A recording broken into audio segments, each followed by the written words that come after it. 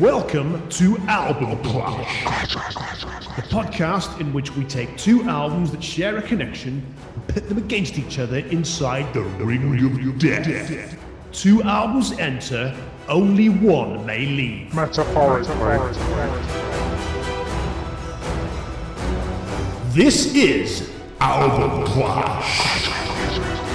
Hello, this is Album Clash. It's my podcast and I'll clash if I want to. Clash if I want to. Clash if I want to. You would clash too if the podcaster was you. Hello everyone and welcome to Album Clash.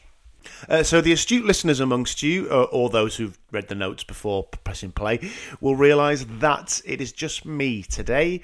Yeah, Kev has had some personal stuff that he's had to deal with, so hasn't been available to do our scheduled recording, unfortunately. So in a change to our scheduled programming, we will not today be starting our Clash of Pulps Different Clash versus Arctic Monkeys, whatever people say I am, that's what I am not. We will save that for when Kev is available. But I did want to put something out so that those of you who very much enjoy us coming in your ears every other Thursday will not miss out on your usual fix of Album Clash. So what am I going to do, since it's just me here today? I am going to go through the all-time Album Clash chart. Again, if you've looked at the title of this podcast, you've already worked that out, so why am I keeping it a mystery? I figured I'd go through... I mean, I'm not going to go through every single album we've ever done because I can't be bothered taking that long and you can't be bothered listening to it, so there you go. But I figured I'd go through some of the stats, the worst albums we've reviewed, the best albums we've reviewed, and in the way that everything does when it runs out of creative ideas, I also figured I'd intersperse some clips from previous shows in there to make sure we hit our quota of episode releases whilst not actually producing new content. So, soz. Anyway, it's just something I thought I wanted to do to put something out whilst Kev is unavailable. So, some stats. I mean, this is very much one for the mathematicians amongst you. I mean, there's an entire feature on the show where we literally compare stats from the two albums we compare, so you cannot be surprised that I'm going to come out with you with some maths now. Right. We have, in the history of Album Clash, reviewed 68 albums, spanning 47 years, the earliest being in 1962, the latest being in 2019. In terms of how those albums are spread across the ages, the least visited decade of those we have visited is the 2010s, where we only have two albums. They came in the same clash. We have 8 albums from both the 2000s and the 1960s. The 1980s is our third most represented decade with 11 albums. We have 16 albums from the 1970s, and of course, it will come as no surprise whatsoever to regular listeners that our most visited decade is the 1990s. We have 23 albums that we have reviewed from that decade. In terms of scores, our scores range. The lowest we have ever given an album is 9 out of 20, and they go all the way up to a perfect 20 out of 20.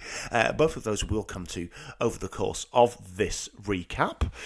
The most popular score we have awarded is 16, which we have awarded to 10 different albums. I'll go through what each of those are in a bit. We have awarded 6 perfect 10s between us, 3 each. Kev's most popular score is 9 out of 10. Mine is not far behind. It is 8 out of 10. The lowest score that Kev has ever given is 3 out of 10. We will definitely get to that album. And mine is 4 out of 10. We will also get to that album a bit later on. In terms of averages, Kev's mean average score is 7.7 with a median of 7.75. My mean average score is 7.8 with a median of 8. And our combined mean average is 15.5 with a median of 16. We have awarded albums the same score 20 times, by which I mean we have each given it the same score out of 10. And in terms of how we compare in terms of who scores higher, who scores lower, we have each scored higher than the other on 23 occasions. There are 2 albums that Kev was not involved in reviewing. That was Bob Dylan's Blood on the Tracks and Fleetwood Mac's Rumours, which I did with Shell in our bonus pod just before our second season started. And Shell scored both of those higher than I did. She awarded both of those 2 albums 9.5. We have had 3 draws in the history of Album Clash, which, when it comes to clashing, is not ideal. I would say nor is the fact that Kevin and I have awarded albums the same score 20 times, when the whole concept of the show is, clashing and debate and jeopardy. Anyway, so yes, we have awarded 3 draws in the history of Album Clash. The very first of those was when we compared 2 live albums, Johnny Cash's At Folsom Prison and Aretha Franklin's Amazing Grace. We gave both of those 18 out of 20, and I just want to play you a little clip from how we reacted to that draw by talking about some very famous Sly Stallone films. Well, one very famous Sly Stallone film and one less famous Sly Stallone film that also starred John Walk and Pele. So here's that clip. I cannot split them. They are both 2 phenomenal albums by 2 brilliant artists with great bands with them, doing a live performance where you feel as though you're there. These are almost perfect albums. I'm going 9 out of 10. I'm going full shit house. I cannot split them. Do we have our first draw? We have scored both of these albums 18 out of 20. Yeah, I cannot split them. So we have, in our third clash, failed in our promise in the intro that 2 albums enter, only one may leave, because in this case, they're both walking away bloodied, but still very much alive. I mean, I would use the analogy to say it's like the end of Rocky 1, but Rocky actually loses that. so that's a very poor analogy. It's the end of Escape to Victory, which should in fact be called Escape to a Draw, because it finishes 4-4. I mean, technically, the Allies should probably be deducted. Like, they should lose 3-0. Well, they did. Because the to game be fair, they left the pitch without the referee's permission, which exactly. So yeah, they should all have been issued red cards. In which case, escape to lose. Yeah, the Nazis won 3-0 by a walkover. And that's the second reference to the Nazis on this clash. And clearly that's the true lesson to pull from Amazing Grace and At Folsom Prison. No, listen. So the last 2 clashes, there's been a clear winner. This one, there's just not. We've both said the same thing. It's just 2 attitudes between these 2 albums, so we're not going to. It would be churlish to try and find some flaw or something in each album to pick one as the winner, because they're both amazing testaments to 2 amazing artists. Yeah, and I think that's where we should leave it. So if you haven't seen Escape to Victory, it's not very good, but it's worth a watch. So there you go. So just in terms of where things rank in our all-time chart, there are some huge artists that we've covered that are lower than you would initially think they are in our ranking. So we've done 1 album by Queen and 1 album by David Bowie. Now, considering Bowie is Kev's probably all-time favourite artist, he is languishing at number 41 in our all-time list, alongside Queen with their Live at Wembley album. What's the Story Morning Glory by Oasis, their biggest-selling album, one of the most celebrated albums of the 1990s. That only comes in at number 47 in our list. And I just want to play you back a clip from when we were going through that album and Kev's thoughts about possibly its most famous song. Here you go. So Wonderwall, named after the George Harrison album Wonderwall Music, and I have noted it down here as ruiner of many a party in the 90s due to some knobhead with an acoustic. Not guilty. I don't know what you're talking about. I've already told you, Stand By Me was my weapon of choice, so fuck you. You know exactly what I'm talking about. It may not have been you, but you've been to those parties. and I will put money down that there will be lads who are still trying to impress women by playing Wonderwall very badly. Let us know. Send us a tweet. Send us an email. Are you one of the dickheads that played Wonderwall at a party when you were pissed up in the 90s or since? Did you ruin someone else's good time? Or did it ever work? Exactly. Did it work? Were you successful in wooing the girl or man that you were choosing to serenade by playing Wonderwall? Because that would be a turn up for the books. So what I also want to bring to the table, because again, the 90s was a fucking weird period of time. Notable cover version, Mike Flowers Pops, An easy listening version of this song that sold 200,000 copies and reached number 2 in the charts. Just 2 months after the release of the original version. Unfucking believable. Yeah, it's great though, isn't it? What, the Mike Flowers Pops version? Yeah. It is. Sorry, I mean, it is. It's a great easy listening version. I'm not gonna. You can't claim to love Burt Bacharach and then say that's shite because it fucking ain't. I mean, there's something I didn't explore in that pod, and frankly, I think we need answers. What happened with Kev and Wonderwall and someone playing it at a party? Did someone playing Wonderwall on acoustic steal someone that Kev was trying to get off with? Has Kev been cuckolded by someone with an acoustic guitar on Wonderwall?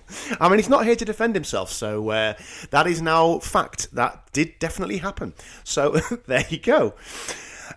So continuing that theme of artists being lower than you'd think, so Morning Glory clashed against Blur's Great Escape. So the only Blur album we have ever reviewed languishes all the way down at number 65 on our all-time list.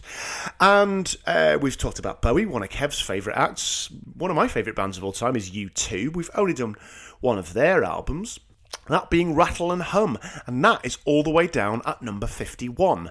Perhaps if Bono, The Edge, Adam Clayton and Larry Mullen Jr. had paid more taxes, then they would be higher up our list, but they haven't, as we explain in this particular clip from when we went through Rattle and Hum. So, inherently linked with the previous song, so after what you see in the film, the practice at the church, you two go for a walkabout in Harlem and come across blues duo Satan and Adam. And their composition, Freedom for My People, is what you hear for 40 seconds within the album. And it's a nice interlude. It is. Like, it works well. Well, I guess it works well as a segue into the song we're about to talk about. I think it makes more sense in the film than it does on the album, I have to say. The one thing I've written. I hope they paid them royalties. 14 million copies sold. Of course they didn't. They don't even pay their fucking tax. I've been waiting a while to throw that one in.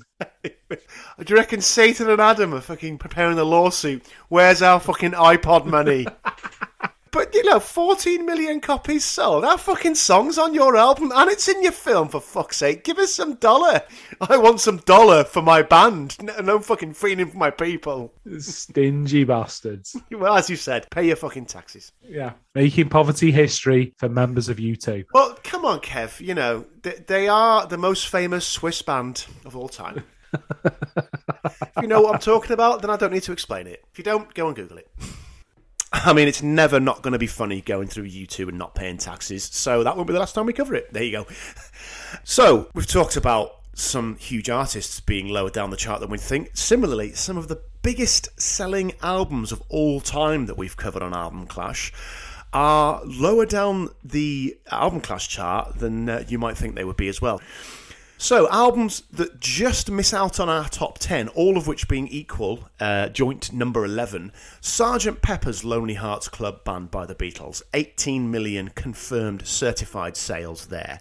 Purple Rain by Prince, 15.7 million certified sales there. And Rumours by Fleetwood Mac, a massive 29.3 million certified sales.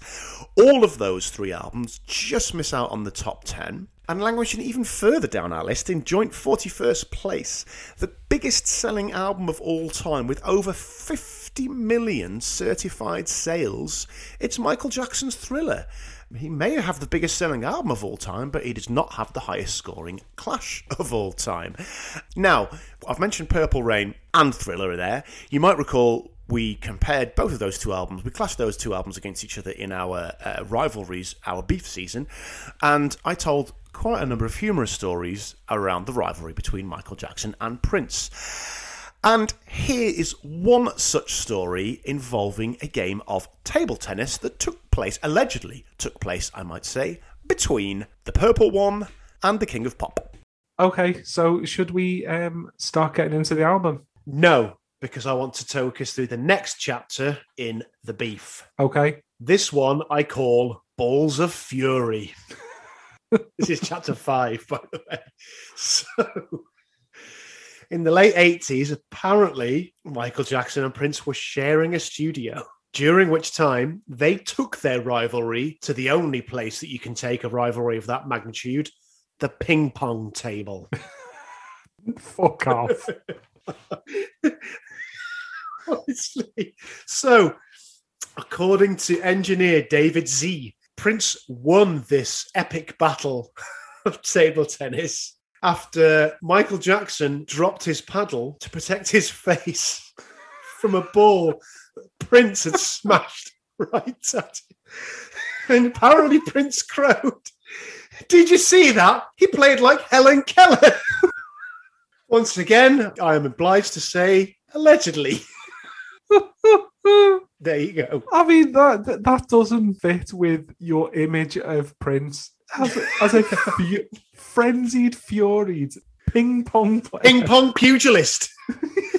Double alliteration. Nice. A whiff waff whacker.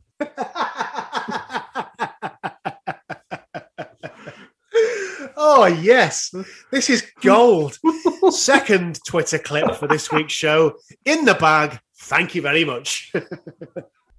I really, really hope that's true. Honestly, it seems unbelievable, but I really, really hope it's a true story. Okay, so moving on a little bit. I mentioned that our most popular score is 16 out of 20. We have 10 albums that have scored that number, and they are tied in 26th place. So I will list those in no particular order. We have Public Enemy's album, It Takes a Nation of Millions to Hold Us Back, from 1988. Kev and I both rated that very highly. We both gave it an 8 out of 10. PJ Harvey's album, Stories from the City, Stories from the Sea, in 2000. That also achieved 16 out of 20.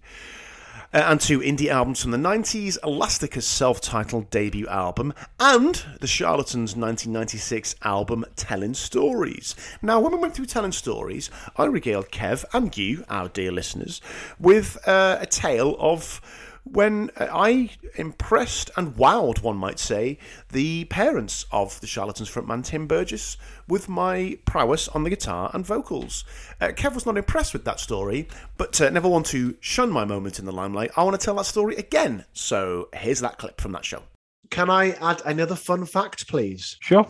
I have played this song at an open mic night in Malton where Tim Burgess's parents were present.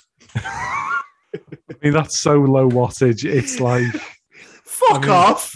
They both came to me and said how much they enjoyed it. They both clapped politely.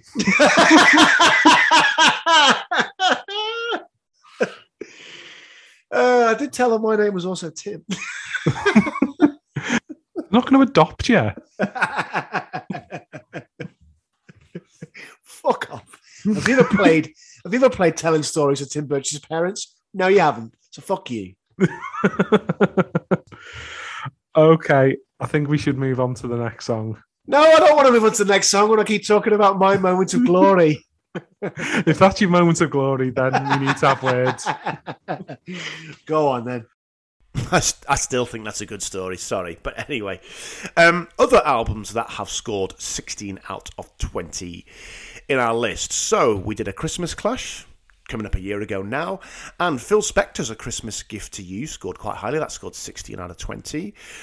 2 more compilation albums when we did our soundtrack season, our Album Clash Goes to the Movies season.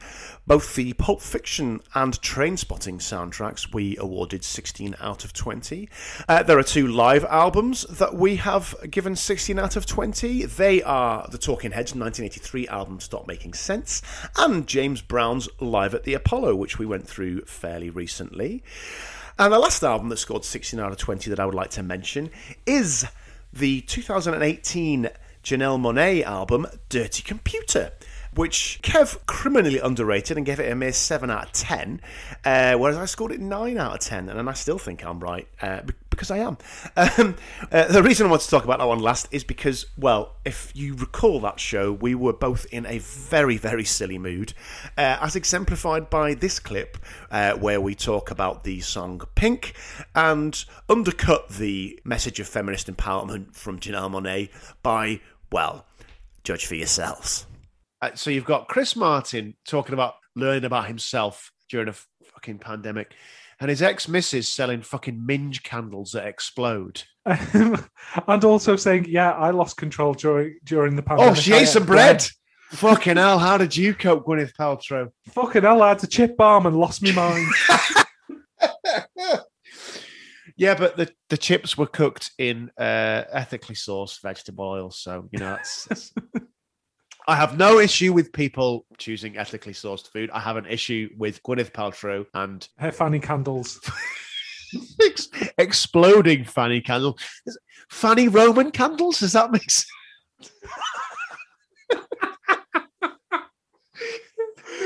I mean, your editing's going to have to be great for this one. I'm sorry, no. Yeah, okay. So perhaps some of our language to describe the female anatomy isn't the best, particularly as we're going through this song, actually. Well, I was about to say, like, so should we smoothly segue from fanny candles to fanny pants? What a video. What a video. Yeah, vagina trousers. Fucking brilliant. Our apologies, listeners. Yet this song is a celebration of the female anatomy. So I know that Janelle Monáe, when speaking about this song, said the reason that she called it pink is the colour pink unites all humanity because it's the colour found in the deepest and darkest nooks and crannies of the humans every where. That's what my note says. So everywhere. Brilliant. I hope that's right. Oh, brilliant. And also use of nook and cranny. Nook and cranny, yeah. Is she a pensioner from Yorkshire? She's not been found in a bathtub going down a hill. Not explaining that. If you don't know, then tough shit. The video, directed by Dutch filmmaker Emma Westenberg, features Janelle Monáe and Tessa Thompson and their backing dancers. And yeah, vagina pants, pink jumpsuits with trousers that are very clearly made to look like a vulva. And it's great. Yeah. I mean, as a expression of female empowerment, it's up there with that Japanese woman who made a canoe out of her vagina. You're going to have to fill me in there, mate. Sorry, I've got no idea what you're talking about. So there was a Japanese artist, I think it was last year, who got done by the Japanese authorities for obscenity because she made a canoe that was designed to look like a vagina. Well, you just said she made it out of her vagina. Well, yeah, it was designed to look like it. But no, that's different.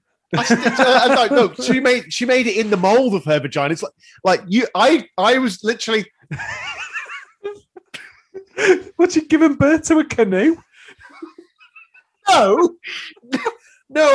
I was some sort of cocoon. I don't know. Funny canoe. Wasn't she a TV cook? I was about to say was very popular on Scottish TV in the 70s. Levity is good. Shall we move on? I think we slightly undercut Miss Monáe's point, and we're really sorry about that. Yeah, Pink's a fucking great song. I love it. Genuinely very, very sorry to Janelle Monáe and fans of hers. But there you go. Right, so it's time to start going through some of the charts. So what I'm going to do is I'm going to do the bottom 10 albums, so the 10 albums that we've scored lowest of our 68, and then the top 10. So I'll do the bottom 10 first. Well, it's actually a bottom 11. Because we have 3 albums tied on joint 58th place, each of which has 13 out of 20, they being, firstly, 2 live albums, being Kick Out the Jams by the MC5, which we said starts brilliantly but ends with a massive letdown of a track. And then Live at Leeds by The Who, a much revered album, which would be much better had it not got that disastrous 15-minute My Generation medley in the middle. And then the other album that we scored at 13 out of 20 was the first album we ever reviewed on Album Clash, that being Derek and the Dominos, Layla and Other Love Songs. So, noted racist and COVID denier, anti-vax bellend Eric Clapton not even has the notoriety of being the worst album we've ever reviewed, so soz Eric. Anyway, so scoring just half a point less than those three, in 61st place is another one of the first albums we ever reviewed, in only our second ever clash, and that is the Stone Roses' disappointing sophomore album, The Second Coming. Half a point lower than that, in 62nd place, we have three albums tied on 12 points. They are Suede's 1996 album Coming Up, which I think we both said starts really strongly but tails off massively. The other album from our Christmas clash, the Motown compilation album A Motown Christmas, that also has 12 out of 20. And then the third album on that score is one of the first albums we did in our Electronica season, 1976's Oxygen by Jean-Michel Jarre. And Kev wasn't a fan of that album. Kevin isn't a fan of Jean-Michel Jarre, which is fair enough. And I'd just like to play you this clip in which he particularly enjoyed recanting the story of Jean-Michel Jarre's failed bid to play a huge concert in Mexico. I'm sorry. I have to interject and say what he later did in 1991 because it's fucking great. Please continue. So he later promoted a concert near the pyramids of Teotihuacan in Mexico to be held during the solar eclipse of the 11th of July 1991. However, with only weeks to go, important equipment had not arrived, and the sinking in the Atlantic Ocean of a cargo ship containing the purpose-built pyramidal stage and other technical and financial problems made staging the concert impossible. Jarre's disappointment was so severe that he could not cope with Mexican food for 2 years. Couldn't stomach a burrito. I'm not even going to comment on that. That's just going straight on Twitter. That's fucking magnificent. I've got nothing to say. That still makes me laugh. Can't stomach a burrito. Oh, brilliant. Anyway, the four lowest scoring albums that we have reviewed on Album Clash thus far. In 65th place, I've already mentioned it, it only scored 11 out of 20. It is The Disappointment That Was the Great Escape by Blur. The third worst album we've ever reviewed, in 66th place, only half a point lower than Blur, with 10.5 out of 20, is The Orb's Adventures Beyond the Ultraworld. Now, that low score was entirely down to Kevin, who I think it's fair to say did not enjoy listening to this album. So here is how we both reviewed Adventures from Beyond the Ultraworld by The Orb. Okay, on to The Orb's Adventures Beyond the Ultraworld. You lead us off. So, I like the opening track. I had an awful time listening to this. Every time I listened to it, it was such hard work. And like, particularly when I got to the last song, it's like, I've got 20 minutes of this. Like, I've had a dreadful time and I've got another 20 minutes. I know exactly how long I've got to strap in for. I would never want to give a 0 or a 1 because, like, that's unfair. Like, there's more than enough going on here to justify giving above that because, well, one, people can play instruments. There is an element of technical proficiency. It's perhaps the most reductive praise I have ever heard. There is a technical proficiency that I can appreciate. And in some of the songs, there are elements that I like. But I had an awful experience listening to this album. I never want to listen to it again. So I I can honestly only come down with a 3 out of 10. I fucking hated it. Fuck off! Fuck I off! had an awful 3 time. out of 10. Jesus Christ. Wow. Okay, that's your opinion. I mean, your opinion can get all the way in the fucking bin, but it's your opinion, so you know.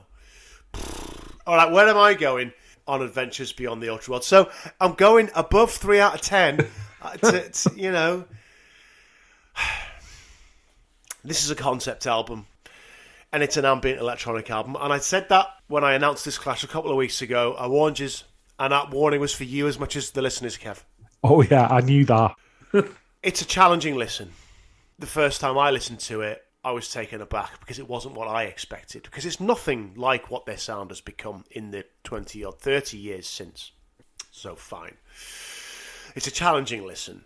But if you open yourself to what the album is, and I realise that comes across as a criticism of you personally, I don't mean it as such, but I can't think of a better way of putting it. If you open yourself to what the album is, if you let yourself be immersed in it, there is so much to offer. So look, as I said earlier, that if you get it, then you get it. It never got me. So I hold my hand up. You know, I don't feel you've criticised me there. It never got me in the way that it needed to. Fine. Okay. It's not a pop album. It's an ambient album. The Orb are not my favourite act, but I do think they are one of the most important acts in the history of electronic music, particularly in the UK. And I think this album is one of its most significant touchstones. There are moments of genius on it. Little Fluffy Clouds transcends the concept album and actually does become a great pop song. I think A Huge Ever-Growing Pulsating Brain is a fucking great closer. I think there's so much to get into on that track. Every time I listen to it, I hear another element coming from somewhere, which just fascinates me. I think there are some great rhythms on earlier tracks. I think Into the Fourth Dimension is really, really interesting. I think Perpetual Dawn is a really good early 90s house track. So actually, there's more to get into than just ambient noises. I am of a completely different opinion to you. Whilst I can understand your opinion, I think 3 out of 10 is ridiculously harsh, and I think you are being somewhat churlish, actually. It's a better album than The White Room because it sets out to be something and it maintains that consistency in a way that, as I said, The White Room doesn't. 7.5 out of 10. I don't think it's worth an 8 because I can understand why it's so difficult for some people to get into, but it's well deserving of a 7.5 out of 10. It doesn't win, so it gets 10.5 compared to 14, so it's a comfortable victory for the KLF. But that's where I'm going. Okay, fair enough. I still think 3 out of 10 is a fucking ridiculous score for that album, by the way. It's just... No, sorry, Kev. You're absolutely wrong. Anyway. It is languishing down in 66th place. Album Clash is nothing if not a democracy, so there you go. One place below that, our second worst album, allegedly, that we've reviewed so far, in 67th place, with a mere 9.5, is the absolute shitstorm that is Myths of the Near Future by new rave indie bellends Klaxons, an album which Kev made me listen to as part of our Electronica season, despite it very clearly not being an electronic album and in fact being a pretentious indie rock and roll wankfest. I fucking hated that album. I really resent Kev for ever making me listen to it. Again, he's not here to defend himself, so tough shit, mate. Here is how we both reviewed Myths of the Near Future. So, I mean, clearly through when we've been going through the album, you're a big fan of Klaxons and this album, so I'm expecting big scores here. Okay, so I'm going to try and say something constructive at least. It's not going to be nice. It's not going to be kind, but it's going to be constructive. I think this album thinks it's something it isn't. I think this album thinks it's subversive. I think this album thinks it is undercutting the industry and it is reshaping pop music into something new. Now, history has proven that to be an utter fallacy. But not just history, the band themselves proved it to be a fallacy. It is in no way subversive. They openly talked about wanting to sell 1 million records for starters and wanting to work with Stock Aitken and Waterman. So, no, I'm not having that at all. I spoke about Pink Floyd earlier on and how for a long time I struggled to get into Pink Floyd, and the barrier was that we're cleverer than you. Well, this is that in spades. I'm sorry, but just because you've got literary references in each of your songs, it doesn't mean you're clever. It doesn't mean your music is inherently more meaningful than anything else. It just means you've read a load of books. And fuck off, frankly. You just come across as pretentious. There are things I like. I do like the opening track. I do like Totem on the Timeline. And I think of As Above, So Below has got some interesting stuff in there. So it's not a complete disaster, okay? But in all three of those tracks, there are things I have reservations about. And so, all right, the gloves are off. I hate this. I hate the Klaxons. As a whole, I hate the album. And so it's going to get my worst ever score, 4 out of 10. Wow. Really hate it. I'm guessing you're going higher, but where are you going? Okay. So it ain't going to win. There's a lot that you say that I can agree with, and elements that I don't necessarily agree with that I can certainly sympathise with. I am a little more favourable towards the album, but I do agree with you that there is a intellectual snobbery about the album that isn't borne out by the content. I think there are more high points than you do. I certainly think that the opening track is really, really good and really affecting as well. Like, I've returned to it a couple of times, but it's patchy as fuck. And I can't remember what my lowest score is, but I think this may well reach my nadir as well. So I'm not going as low as you, but I'm going a 5.5. So it's not your lowest score. You gave Be Here Now a 4. And I still stand by that. And the thing is, I gave Be Here Now 5. So Be Here Now is still the worst album we've reviewed. Quite rightly. No, sorry, Kev. This is not as good as Be Here Now. No, because Noel needs to learn. No, Noel didn't like the Klaxons, and actually, therefore, he's gone up in my estimation. Still a dick. Seriously, I hate that album, guys. I really do. Sorry.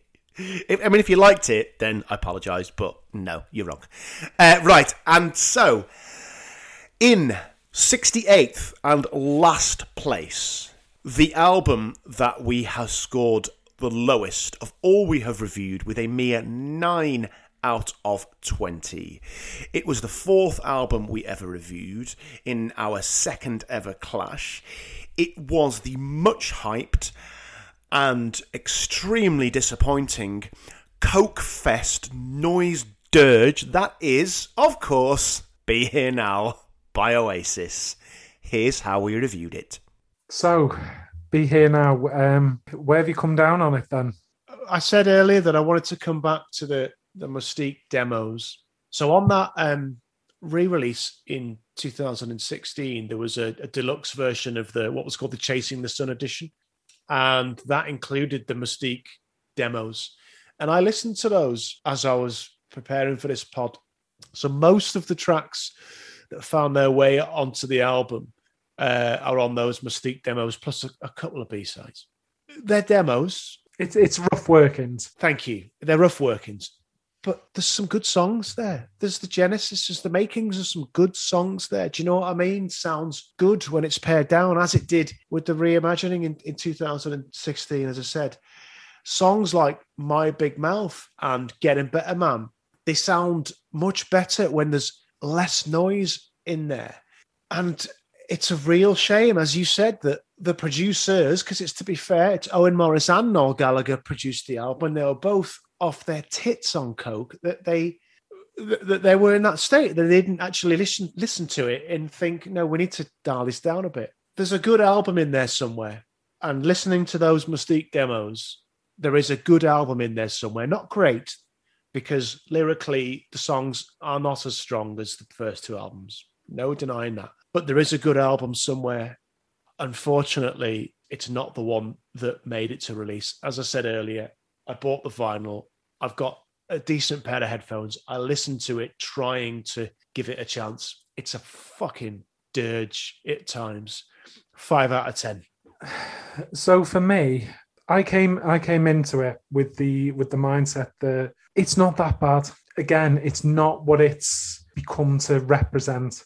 And it certainly isn't as bad as the album that follows it, Standing on the Shoulders of Giants, which is a dreadful album. Yeah.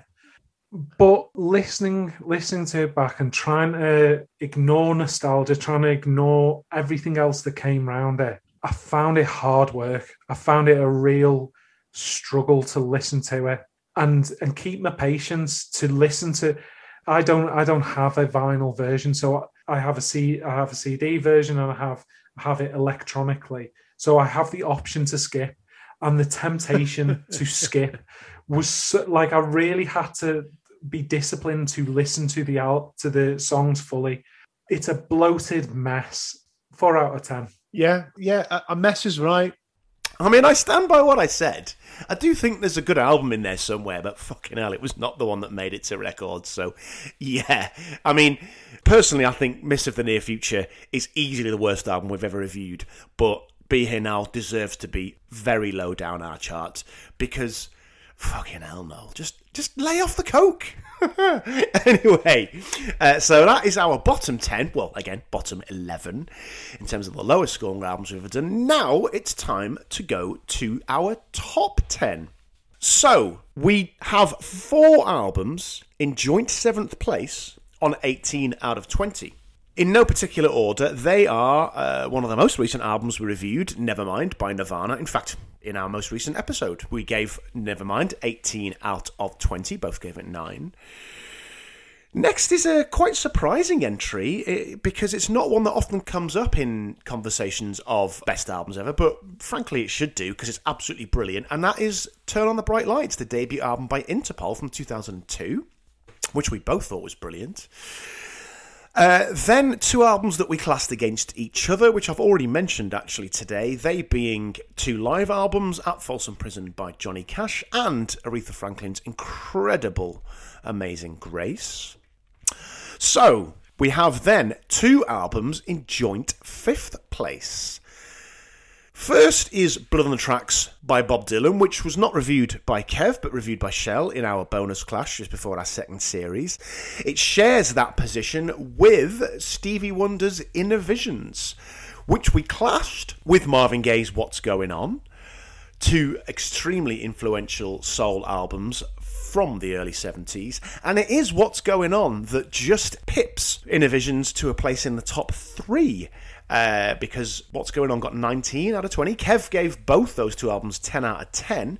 I scored Inner Visions slightly lower, but yes, it is What's Going On by Marvin Gaye with 19 out of 20. That is joint 3rd on our list. Here's how we reviewed it.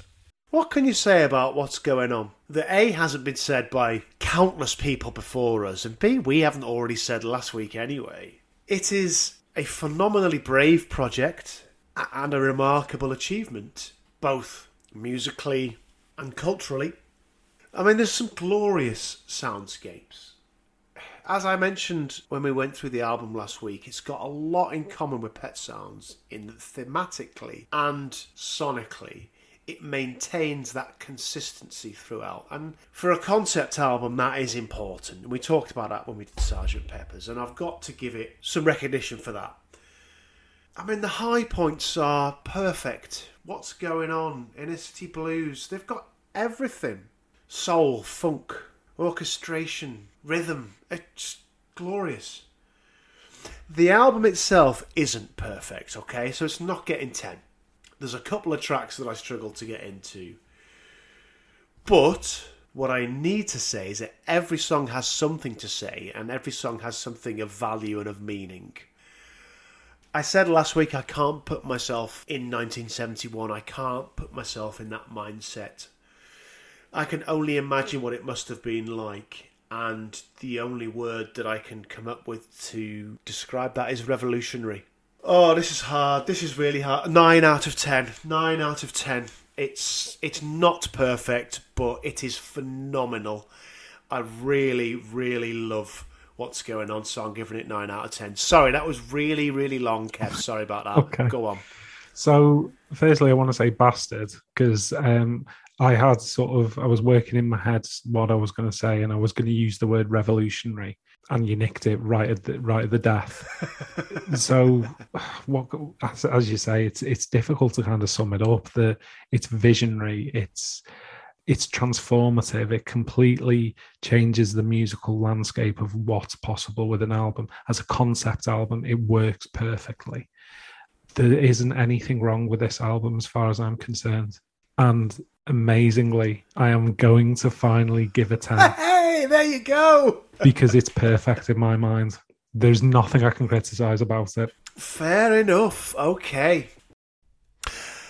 The other album that comes in on 19 out of 20 and makes joint third place in our list is the first album that I ever gave a 10 out of 10 to, and in fact the first 10 out of 10 we ever saw on Album Clash, that being the classic 1966 Pet Sounds by the Beach Boys. Here's how we reviewed it. All right, so I've thought long and hard about Pet Sounds. I think it is a huge injustice that Pet Sounds doesn't have the recognition that Pepper's does. It is every bit as influential as Sgt. Pepper's. The simple fact is, as we've already talked about, the reason we're doing this clash is because if Pet Sounds wasn't recorded, then Sgt. Pepper's wouldn't have been recorded. I'm not going to beat around the bush. This is the best album we've ever reviewed, in my opinion. And as a result, it deserves the best score we've ever given it. So I'm giving it 10 out of 10.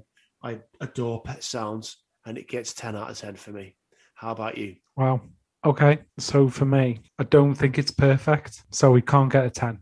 However, I do think not only does it meet the brief as a concept album better than Sgt. Pepper's, it's also led to Sgt. Pepper's being recorded. And as a collection, as a bringing together of songs, it works better. It is one of the best things that we've reviewed so far, and we've reviewed some absolute fucking corkers. As I say, I don't think it's perfect. So I am coming down as a 9 out of 10. It is marginally better than Sgt. Pepper's, but a tiny, tiny amount. So, into the top 2. And there are clear 2 albums in the top 2. So, in second place, with 19.5, it is 1991's Screamadelica by Primal Scream, an album which, by all rights, should have got 20 out of 20, but Kev is a massive shithouse and refused to give it 20 out of 20. Here is how we reviewed the album. Screamadelica then. Over to you. So, Screamadelica. So it starts strong. It continues incredibly strong. It lifts you to some absolute fucking peaks. And it ends well. There isn't really a huge amount of weakness in this album, but I am loath to give anything a 10 out of 10. So I'm going to come down on it as a 9.5 out of 10 because I'm a shithouse and I won't give anything a 10 out of 10. You are a shithouse. You've just said there's no low points on it. It's absolutely brilliant. Okay, so you've got 9.5. So I'm gonna show my hand first. I am giving this a 10 out of 10, and this is my second 10 out of 10, but this is more than deserving. Okay, so I'm giving it 10. Now I'm going to talk about what I think about the album. It's one of my favorite albums of all time. I think that's probably been pretty clear over the last 80 minutes or so. I think the way it is somehow manages to be at the same time utterly definitive and evocative of its time, as well as being completely ahead of its time and also timeless, is, as you said, it's alchemy. It's magic. It's magic. I have no other explanation. It's magic. 4 or 5 of the songs on this album are all-time classics. It's a work of genius by Primal Scream, by Andrew Weatherall, by The Orb, and by Jimmy Miller. Everyone involved deserves all of the plaudits. Sorry, Kev, it's a 10 out of 10. There's no weak points on the album. I debated whether to give Pet Sounds 10 out of 10. There's been no debate here. This is a perfect album. It's 10 out of 10. I mean, he literally says he cannot find anything to fault in the album and yet still refuses to give it 10 out of 10. Fucking hell. Again, not here to defend yourself, so you're wrong, I'm right. There you go. Okay, so that brings us to the moment you've all been waiting for. I mean, you haven't. You were waiting for us to go through Pulp's different class today, but, you know, soz. Anyway, the top album so far, well, will never be beaten, so will always be joint first. The top scoring album on Album Clash, one which I'm not sure will ever be matched, I have to say, is from our film soundtracks season, and it is Ennio Morricone's iconic soundtrack to The Good, the Bad and the Ugly, the concluding part in the Man with No Name trilogy, one of the greatest westerns of all time, one of the greatest soundtracks of all time, and deserving of top spot in our Album Clash chart. Here is what we said about it. Okay, so The Good, the Bad and the Ugly. It will come as absolutely no surprise to anyone that listened to last week's show that I am something of a fan of Ennio Morricone's work, and in particular his work on the Dollars trilogy. And I think that The Good, the Bad and the Ugly is the pinnacle of that, as is the film for that matter, but that's a separate discussion. What we could have got into if we'd gone through the re-release, expanded version of the soundtrack, is how influential Morricone was on the likes of John Williams in particular, in some of the motifs and some of the ways that incidental background music is used actually to really good effect in moving a story along. So there's a huge influence there, which, again, as we were just talking about with The Godfather, extends far beyond westerns. I think Morricone was a pioneer and arguably the best there has ever been in creating score that could be played in a silent movie, actually, that doesn't need any dialogue because it tells you everything you need to know about what's going on, as we said when we went through the trio in particular. Okay, I'm going to cut to the chase. There's not a bad tune on it. I think the whole thing is absolutely wonderful. I'm going to give it 10 out of 10, Kev. I think it's perfect. So that's all she wrote for me. 10 out of 10. How about you? Wow. So it's a wonderful, wonderful album. I think the music is perfectly pitched. It tells the story of the film in sonic form. Mm-hmm. I can picture all the scenes through that music and that score.